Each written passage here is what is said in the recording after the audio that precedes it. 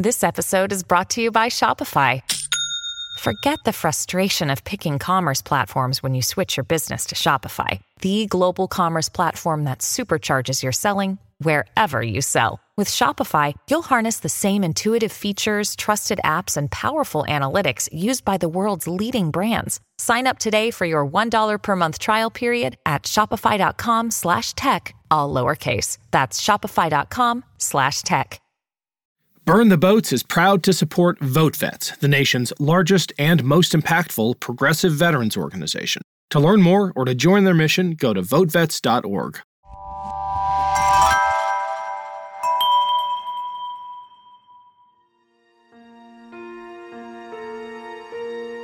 And so in some ways, it's almost teaching folks to be a little more in tune for how their emotions are being manipulated when they're encountering content online, and less about trying to come up with some counter mobilization for positive, because I'm not sure that there's a pathway for that makes sense.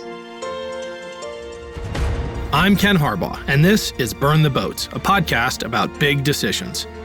My guest today is Dr. Kate Starbird. She is the co-founder of the University of Washington's Center for an Informed Public, which is dedicated to resisting strategic misinformation, promoting an informed society, and strengthening democratic discourse. Her academic research focuses on how people use social media platforms during crises, such as natural disasters, mass shootings, and lately, anti-democratic insurgencies. Lots to talk about today. Dr. Starbird, welcome to Burn the Boats. All right, thanks for having me on. We get a lot of politicians and I guess operators on the show talking about the impact of disinformation, but we've got an academician here, and I want to start by asking you about, I think a term I've heard you use, the infrastructure of disinformation. It's not just all random rumor. There are highways laid down to feed this stuff into our discourse. Can you elaborate? I haven't used that term, but there's a lot of great studies coming out that talk about the infrastructure of disinformation. One of the things that we've been thinking about is how the social media platforms, a lot of my work looks at social media platforms and their intersection with other parts of the information ecosystem. But if we look at social media platforms, it's almost as if those networks are now wired for the spread of disinformation. And not because they designed them that way, but because they were leveraged by different kinds of campaigns that eventually laid down this kind of infrastructure, connected websites that share content, networks of following relationships that can be repeatedly leveraged to spread mis and disinformation.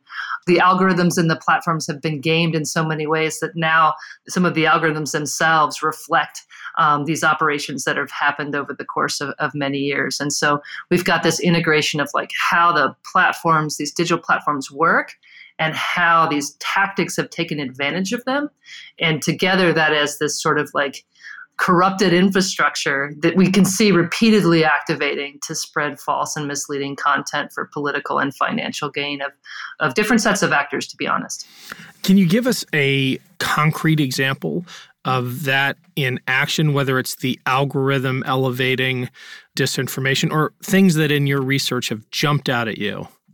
Oh my gosh, there's so many cases. I mean, we could trace some of the stuff we saw in 2016, we could trace back to efforts to, do follow trains in 2012, created these networks of kind of artificially inflated accounts and relationships between people that were kind of real people that are very politically motivated, and a lot of hybrid accounts. They were like cyborg accounts that were part automated and part human operated. And in those early operations, helped to shape different kinds of following networks on Twitter. To be honest, a lot of our research is on Twitter because that's what the data we can see. But we imagine similar things are now happening, like Facebook groups, where folks have gamed the system in some ways and invited people into groups and kind of grown a certain group around a certain set of ideas or objectives. And then the algorithms of the platforms recommend those groups or those following relationships to other users that might be, might have retweeted one of them once or talked about something similar. And all of a sudden the algorithms that don't really know what they're doing, but know to find like-minded people, recommend, more of those connections. And so what we see is the development of these very dense networks of highly politically motivated people, some of them witting in the spread of disinformation, many of them unwitting. They don't really realize that they're part of these networks or they don't realize that they're being manipulated within these networks. But they're very densely connected and they can very quickly be activated to spread disinformation for around a new campaign.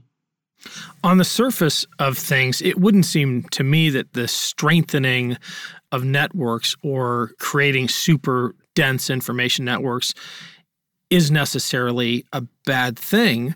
But then I read your research and your peers' research, which suggests that these networks are really much more activated by incendiary disinformation than by the positive spread of truth. Is that my bias coming through, or is that how it actually works in the world? I think that's how people work. We're much, when you think of what causes us to take action in the world, it's because we are emotionally activated to do that, right? And we both have thought about the disaster context before, right? But you can be activated to volunteer or try to help when you see images of someone in pain or suffering a disaster event. But you can be activated by outrage, political outrage, to spread content, spread misinformation and disinformation, using some of the same kind of emotional, psychological processes. And so what we see in online spaces is that content that emotionally activates us, that's sensational and interesting, is more likely to spread because we're more likely to spread it. And so folks that want to manipulate us can take advantage of that. And then the social media systems, it gets into these cycles where they just keep giving us more and more and more of that content because that's the stuff that spreads the most and they want to keep us activated and engaged. How accountable should we hold the platforms themselves? I mean, what you seem to be describing is a platform that is a victim of its own out-of-control algorithm, but they control the algorithm, right? Yeah, and I think we have to say platforms here. I think we're seeing similar kinds of things happen on all sorts of different kinds of platforms, certainly Facebook and Twitter. We've got a lot of documentation of things happening there, but it's happening on TikTok, YouTube, and certainly on the long tail of smaller platforms as well. And it's even happening on platforms that don't have algorithms, that are all just, people forwarding things and don't have algorithmic recommendation. So places like WhatsApp and other places also have disinformation problems. And so we can't purely tie this to the algorithms. However, we know that there are places where the algorithms or what gets recommended to us when we're in these platforms certainly play a role, as do our own choices about what we engage with and what we pass along. In terms of are the platforms responsible, I think there's an early point in the development of the technology where they didn't necessarily know that there were toxicities. Folks may have been telling them that they were there, but they're prioritizing different kinds of things, and they had some sort of deniability on some of that responsibility. But I think we're no longer in that place. I think the platforms know that they have problems. They're working on those problems. They're putting resources into those problems. And they also have people that are making choices that privilege, financial gain or other kinds of things over overtaking some of the harder decisions to address some of those problems. And so certainly, I would say that they are responsible now for how we move forward, even as a lot of the toxicities that we're seeing now are things that have developed over a long period of time. Even before they were aware of some of these problems, some of the people that were gaining influence that we still see being influential in the spread of disinformation have been gaining that influence by gaming these systems for a decade, right? So yes, they're responsible, but even the actions they take now can't just how do we fix this going forward? They have to start thinking about how do we address the problems that have been here all along and what they mean for this moment right now. How much faith do you put in their efforts to tackle the problems that they have created? I guess I'm asking, is it realistic to expect a corporation with shareholders to elevate ethical and moral obligations above shareholder value?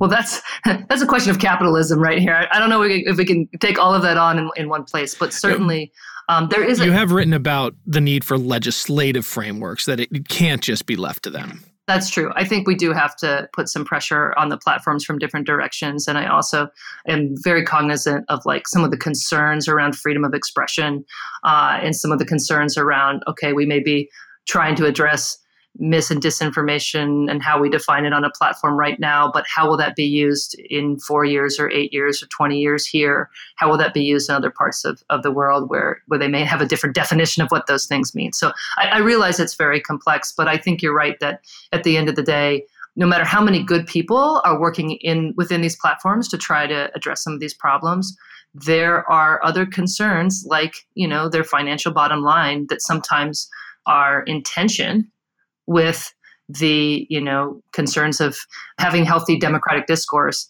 on those platforms. And so in part, it's government pressure, but it also may be pressure from advertisers, pressure from users, and pressure from within, from the people that are working there. Maybe the next generation of labor rights, especially in the tech industry, is people who work for those companies demanding that the platforms work differently.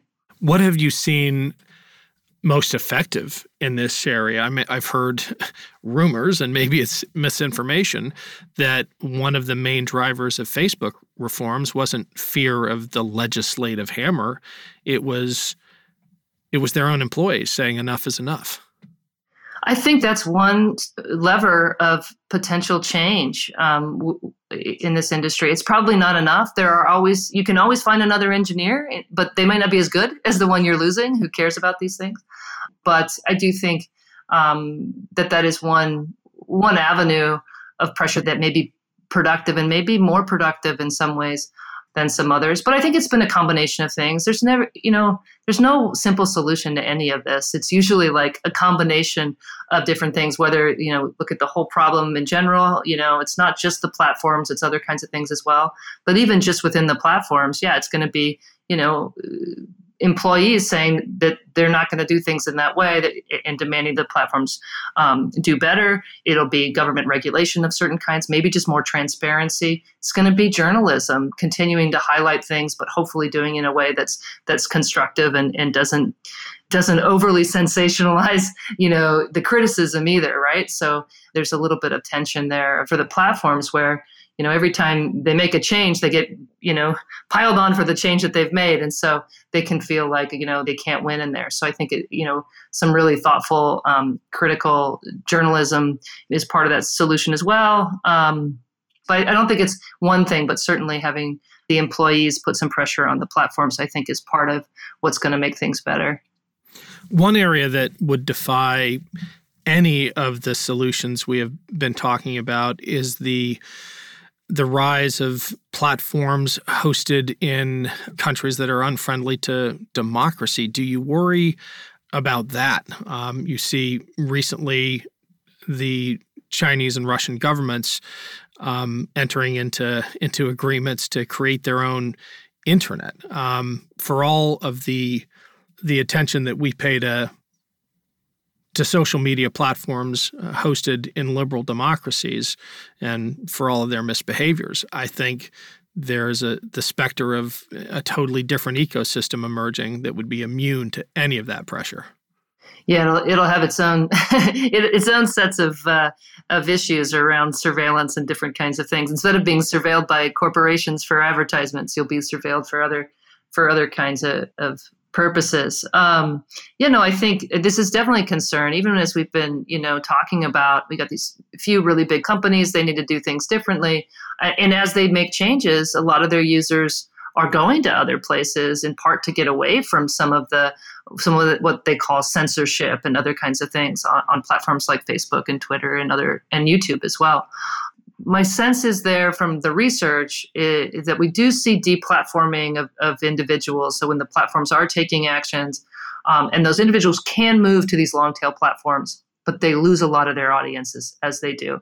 And even if their audiences go with them, they lose the opportunity to recruit new people into their conversations because these other platforms just don't have the same kind of reach. And one of the things we're perceiving with our current information system, we don't know if it's 100% of the problem or 2% of the problem, somewhere in between that, is the scale at which a certain piece of information can reach so many people without much moderation. And that scale doesn't map to some of these long tail platforms right now.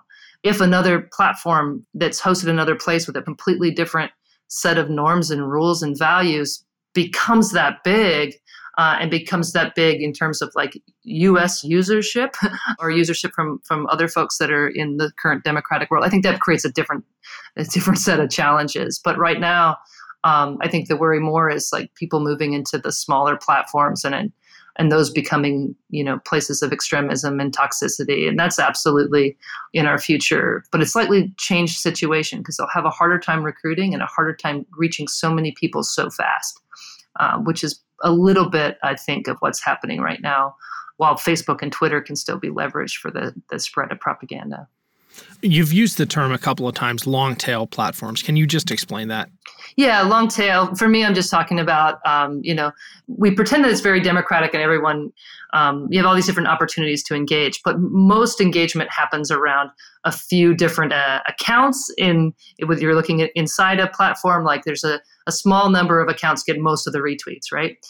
Similarly, for platforms, a small number of platforms have most of the users. And then there's a ton of other platforms that have, much smaller amounts of users. And then we call that the kind of long tail. It's the smaller platforms that have fewer users, but there are many and diverse platforms for different purposes in that long tail. I imagine that it is in that long tail where most of the radicalization occurs. Before I go with a couple of the questions related to that, is that assumption fair? I think radicalization can happen in different places. The recruiting happens on the bigger platforms, and then they may go into that long tail, into a 4chan or an 8chan or Gab or something else, into spaces that become more radical. So yes, I think that's a pretty good way of describing the situation. Although we do also see some radicalization happening in sort of Facebook groups or other sort of more insulated groups within a larger platform. Is it in the public interest to try to keep more people in the, I guess, whatever the opposite of the long tail platforms are, the mainstream platforms, where they actually have the resources to intercept some of these radicalization efforts and some of the misinformation campaigns? I mean, what risks do you see associated with the flight of people to these long-tail platforms where radicalization is so much more a part of the attraction? Yeah, I don't know how to answer this because I don't think I know the answer to it. There's some great arguments for breaking up the big platforms related to fighting monopolies and more diversity of ideas, these kinds of things. And often when I look at a lot of those proposals, I agree with the premise of like, yeah, it's good, it would probably be better to have people spread out. But then there's this, little lingering piece of me that, but the disinformation problem doesn't necessarily get better if we spread people out on different platforms. The only thing I would come back to is that because they'll be in different places, it may be harder for things to move so fast and to move so many people. And it may add a little bit of friction to the sort of intentional spread of content across different groups, and also recruiting may be more difficult if things are spread. So again, like your smaller spaces where if people end up in them, they can become more radicalized in those spaces, but there may be fewer people that end up in those spaces in a more sort of compartmentalized social media environment. But I don't think we know the answer. Like, we're learning a lot of things as we go after the changes have already been made and be like, oh gosh, how did we get here? Oh, we made that decision and here we are. So I don't know if that'll be a better world or a worse world, but I'm not sure we have much control over whether or not we're going there, because I do see more and more movement, especially from folks who are invested in sort of the political manipulation and radicalization processes. They do seem to be moving into these long tail platforms. My name is Cindy Burnett, and each week I interview at least 2 traditionally published authors on my podcast, Thoughts from a Page. We talk spoiler-free about their books, so you can listen whether you have read the book or not. And then we delve into things that you most likely won't hear about anywhere else. The importance of the cover design, why they included various aspects of the story, personal details about both the books and the authors' lives, and so much more. You can find the podcast on every major platform and learn more about it on my website, thoughtsfromapage.com. Thanks so much for checking it out. Coming up on 5 Minute News, I'm Anthony Davis.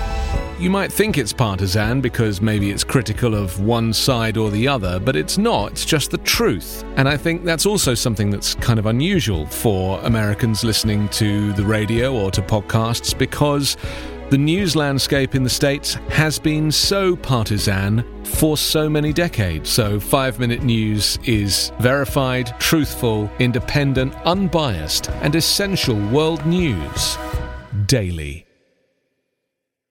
You've talked about the power of the emotional reaction to motivate people. Anger is an incredible motivator. Fear is an incredible motivator. Is there anything on the positive end of the spectrum that can be as powerful in pulling people back to being rational actors? Is there even one successful campaign of a positive information campaign that spreads as virally as these anger and fear-driven misinformation campaigns? It's interesting. We've seen so many positive things come out of the internet that are so similar to what we're seeing now with misinformation, disinformation, and this sort of political outrage machine. So if we look back, my own research, again, used to focus on social media during disasters. And we could see people use social media to draw attention to a humanitarian crisis in Haiti, help to fundraise, help to find volunteers who would come together and eventually go there to help. I've seen some of the best of human behavior organized on social media in response to crisis events and other kinds of things as well. We've seen people come together in all sorts of interesting and unique ways to do amazing things. And so the thing is it's easy to emotionally activate someone there. Not easy, but we can see emotional activation happening for positive. We can see emotional activation happening for these kinds of negative things. But I'm not sure we know how to counter the emotional activation that's happening for the negative things. There's not there's a positive that's going to pull them in the other direction. It's almost like we have to encourage people to be less emotionally activated and to be more thoughtful about how they're engaging with this content that's made, it's designed to emotionally activate them. I think that's exactly what I'm getting at, because it feels like, in contrast to a campaign to generate a response around a natural disaster or something like that, the political arena is fundamentally different in that it's oppositional by nature.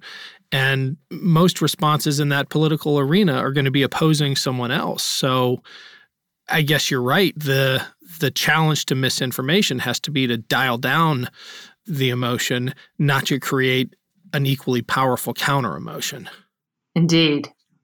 Yeah. And because when we're emotionally activated, whether it's to try to help in a crisis event or whether it's emotionally activated around political stuff, we're very vulnerable to spreading misinformation. And in fact, my team's research comes into this space initially studying rumoring and misinformation in crisis events, because we began to recognize that people who were responding online were very vulnerable to spreading misinformation about the crises, sometimes by people who were trying to manipulate them, and often just, because it was accidental misinformation. Because when we're all caught in something, we're excited, we're activated. This is a time where we shut down that part of our brain that does the verification, or we make these choices that are, well, it's better for me to spread this just in case it's true, or I want to spread this because I want to show people that I'm part of this thing, and it's not as important whether or not it's true because there's these other reasons that I'm sharing it, and that happens in both of these different kinds of contexts. And we can think about how to make people more aware that when you're in that excited state, this is where you can actually do some damage to the things that you care about. When we really look at the research on the spread of misinformation in online spaces, we've talked about how it's hard for people to determine whether or not something's true. And that's true. Or we need to do a better job teaching critical thinking. Okay, this is probably true too. But it turns out that most people, when they're engaging in political discourse, they don't bring their critical thinking skills to unpack and tear down the things they like. They only take their critical thinking skills to unpack and tear down the things they don't like. And so until we can actually motivate them to bring that skepticism and that critical thinking to the stuff that's politically aligned with them and actually, vet that stuff, it does no good to teach media literacy, right? So media literacy can't just be about figuring out whether something's true or false. It has to be about teaching people when to bring in our skills for figuring out whether things are true and false, and to be more likely to bring it towards content that we like, that aligns with what we believe. That's the content we need to be vetting the most. And unfortunately, a lot of us don't do that when we engage with content online. Why, in the same vein, are conspiracy theories so comforting to people in trying to make sense? I won't guess as to why, but you've studied this, and conspiracy theories have an ability to propagate in ways that the mundane truth does not. Why is that?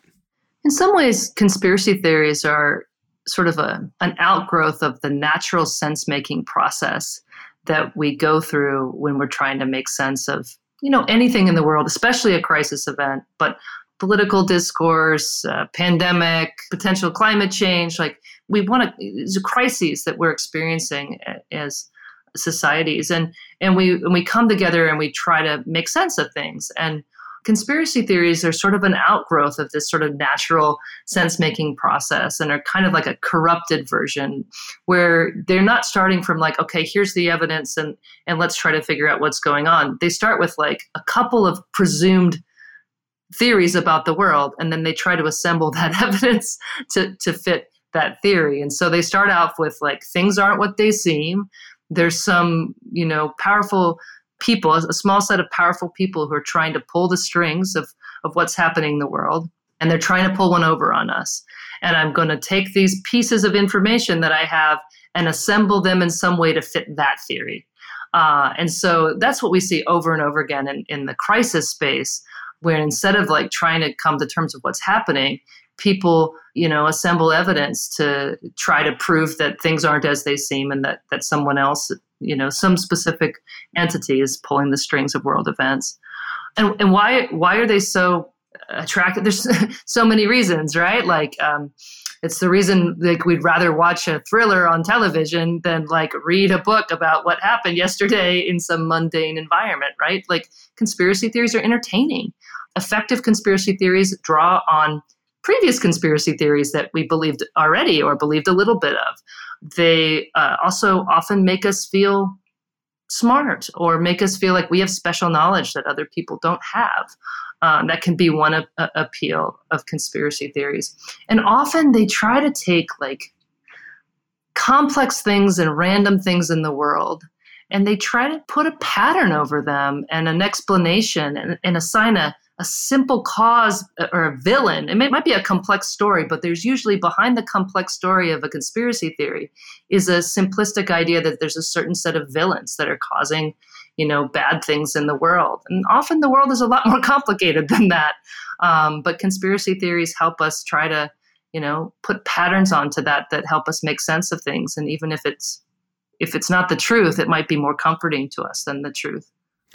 With that, I guess, historical appreciation for the recurrence of conspiracy theories, do you see the QAnon adherents as uniquely dangerous, or just, the reiteration of conspiracy theorists going back to to time immemorial? Are we overreacting? I have no idea if we're overreacting. I thought I was overreacting in 2012 or 2013, the first time I was doing research and saw some conspiracy theories, and we were like, we're probably overreacting this. Let's not even put it in the paper. We don't really want to talk about this. Let's talk about the other rumors we're seeing and not the conspiracy theory, because it just, we don't want to draw attention to it. It seems like such a small thing. Certainly we're in a different point now, and QAnon certainly has a lot of size. Can you summarize it? Because it's wildly entertaining, as disturbing as it is. I don't think I can summarize it. I don't think it's an amalgam. It's a combination of so many different conspiracy theories at once, and it adapts, as any cult does, to new information that doesn't have, a lot of cults have like, oh, this will be the end days, and then the end day is not the end day, and there's another day, and then they've got to adapt to something different because their prophecies don't come true. So QAnon has had so much change over the course of its, 4 or 5 years old now? It's had so much change over the course of those years that it's difficult to simply summarize. But the things that are most interesting about QAnon are this sort of participatory nature of it, where initially this person who called themselves Q, they were putting out these clues and then allowing these online crowds to try to make sense of the clues. And what the online crowds would do was come up with some, explanation for the clue. And it was either a prediction of something or an explanation of something else. And so they were like creating the mythology. It was this participatory creation of their own mythology. And it was also like a game that they were all playing together, and they were coming together and connecting. We could see when I looked at the data, a lot of people, it looked like an online gaming exercise, and they were all kind of playing together, working together to come up with what the clue meant. And then once they had a good theory for the latest clue, they would try to, work together to spread it as far as they could. And so they had these different kinds of tasks that they would take part in. So it's a massive multiplayer game with this ideology that brings together just about every conspiracy theory we've ever heard of, all into one umbrella. And with this idea initially that there was some massive pedophile ring all over the world, initially connected to the U.S. Democrat politicians, but that got adapted for other contexts. And then that Donald Trump was going to court-martial all these people, and then they would be, I think, publicly hung or something. I mean, I think it was, some pretty kind of dark ideology. And then they kept predicting that these different things would come true, and that certain things he said were signals that this thing was happening. I mean, I can't even get my head wrapped around the whole thing, to be honest. And I'm not sure that even the adherents could, because it was constantly changing and being updated. But it doesn't work without the internet, because the internet is what brought people together at such scale.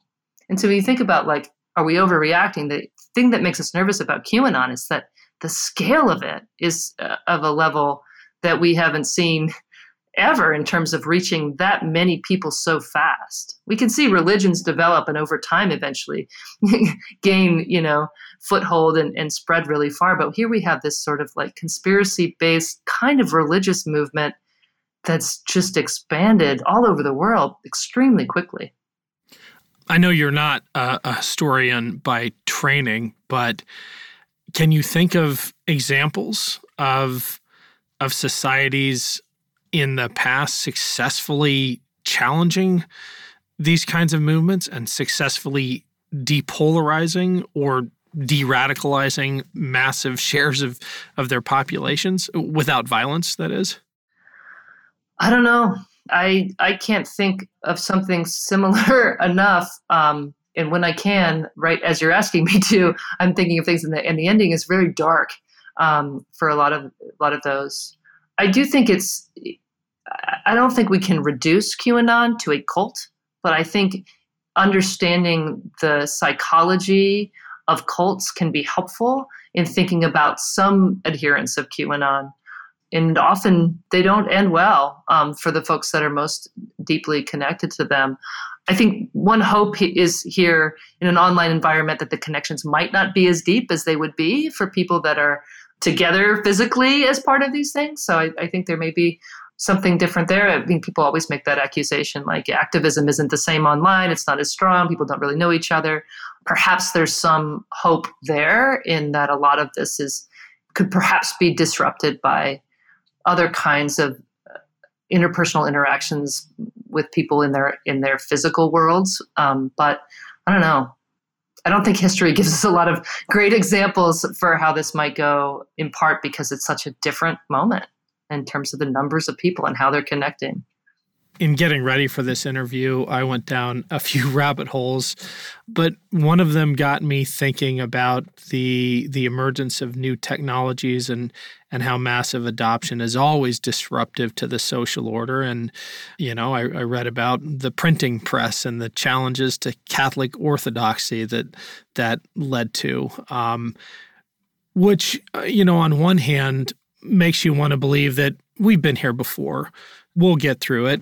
Technological upheaval is cyclical, and it's just part of the evolution of human societies. On the other hand, a lot of these stories end with massive bloodshed, like the religious wars across Europe.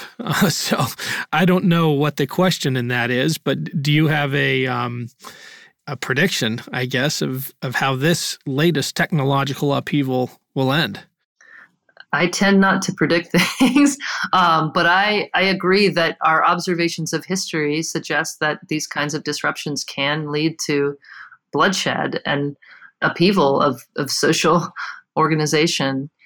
I'm hopeful that that's not where we're headed. I think we have the benefit of being able to look back at history. I think we have different sense of incentives and we are connected in different ways that could perhaps help alleviate that, even though our connections cause some of these issues as well. But so I'm hopeful that that's not exactly where we're headed, but I do think we're in a moment of disruption, and how long that moment lasts and what comes out the other side, I don't think we know.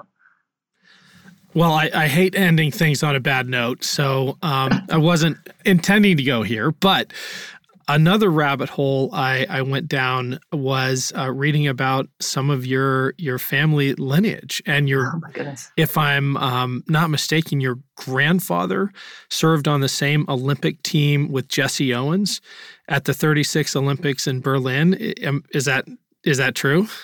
One correction, both of my grandfathers were on the modern pentathlon team in 1936. So they were both there. That's incredible. Yeah. Did you ever get them to share stories of that, of marching in the U.S. team opening parade in front of a review stand with Adolf Hitler at the top of it?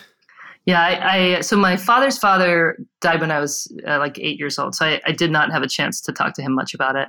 My mother's father, he decided what he talked about when, and so we didn't ask a lot of questions, but I do remember one year he was visiting us and we were watching the Olympics, and the coverage was going on. It must have been a commercial break. And he said, well, I knew a great man once. And of course, whenever he talked, we would all stop. We turned off the television.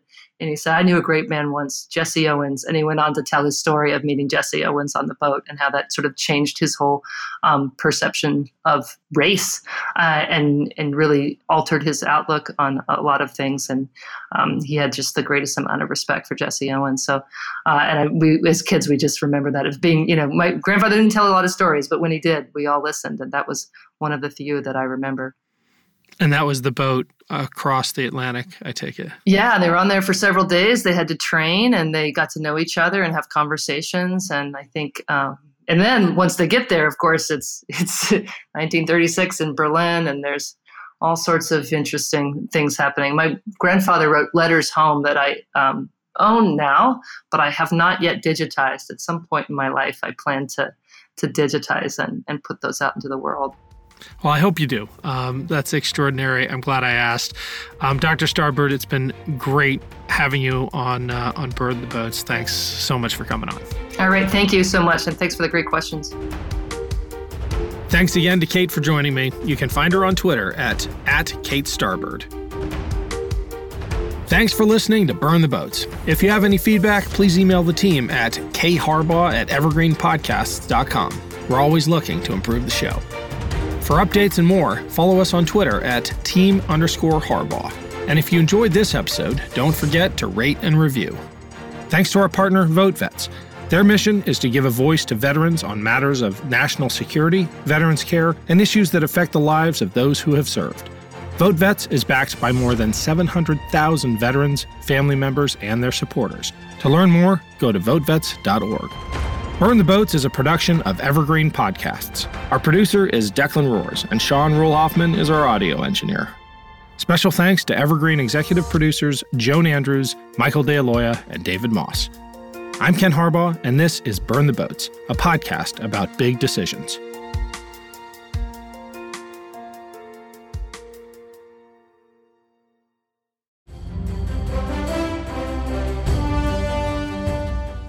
This is Peter. And this is Tom. We want to tell you guys a little bit about our podcast. Tom and I met in college, became best friends, and then teachers almost 20 years ago. Sometimes school just does not allow us to elaborate on the topics that we find interesting, like the real shark attacks that inspired the movie Jaws, or the real historical context to Indiana Jones artifacts. Where does cereal come from? Or are zombies real? Does Ben Franklin really deserve to be on a $100 bill? On our podcast, just like in our class, there are no stupid questions. Just two friends having a lighthearted conversation about history, pop culture, and the context of current events. Listen to History Teachers Talking Podcast from Evergreen Network, anywhere you get your podcasts.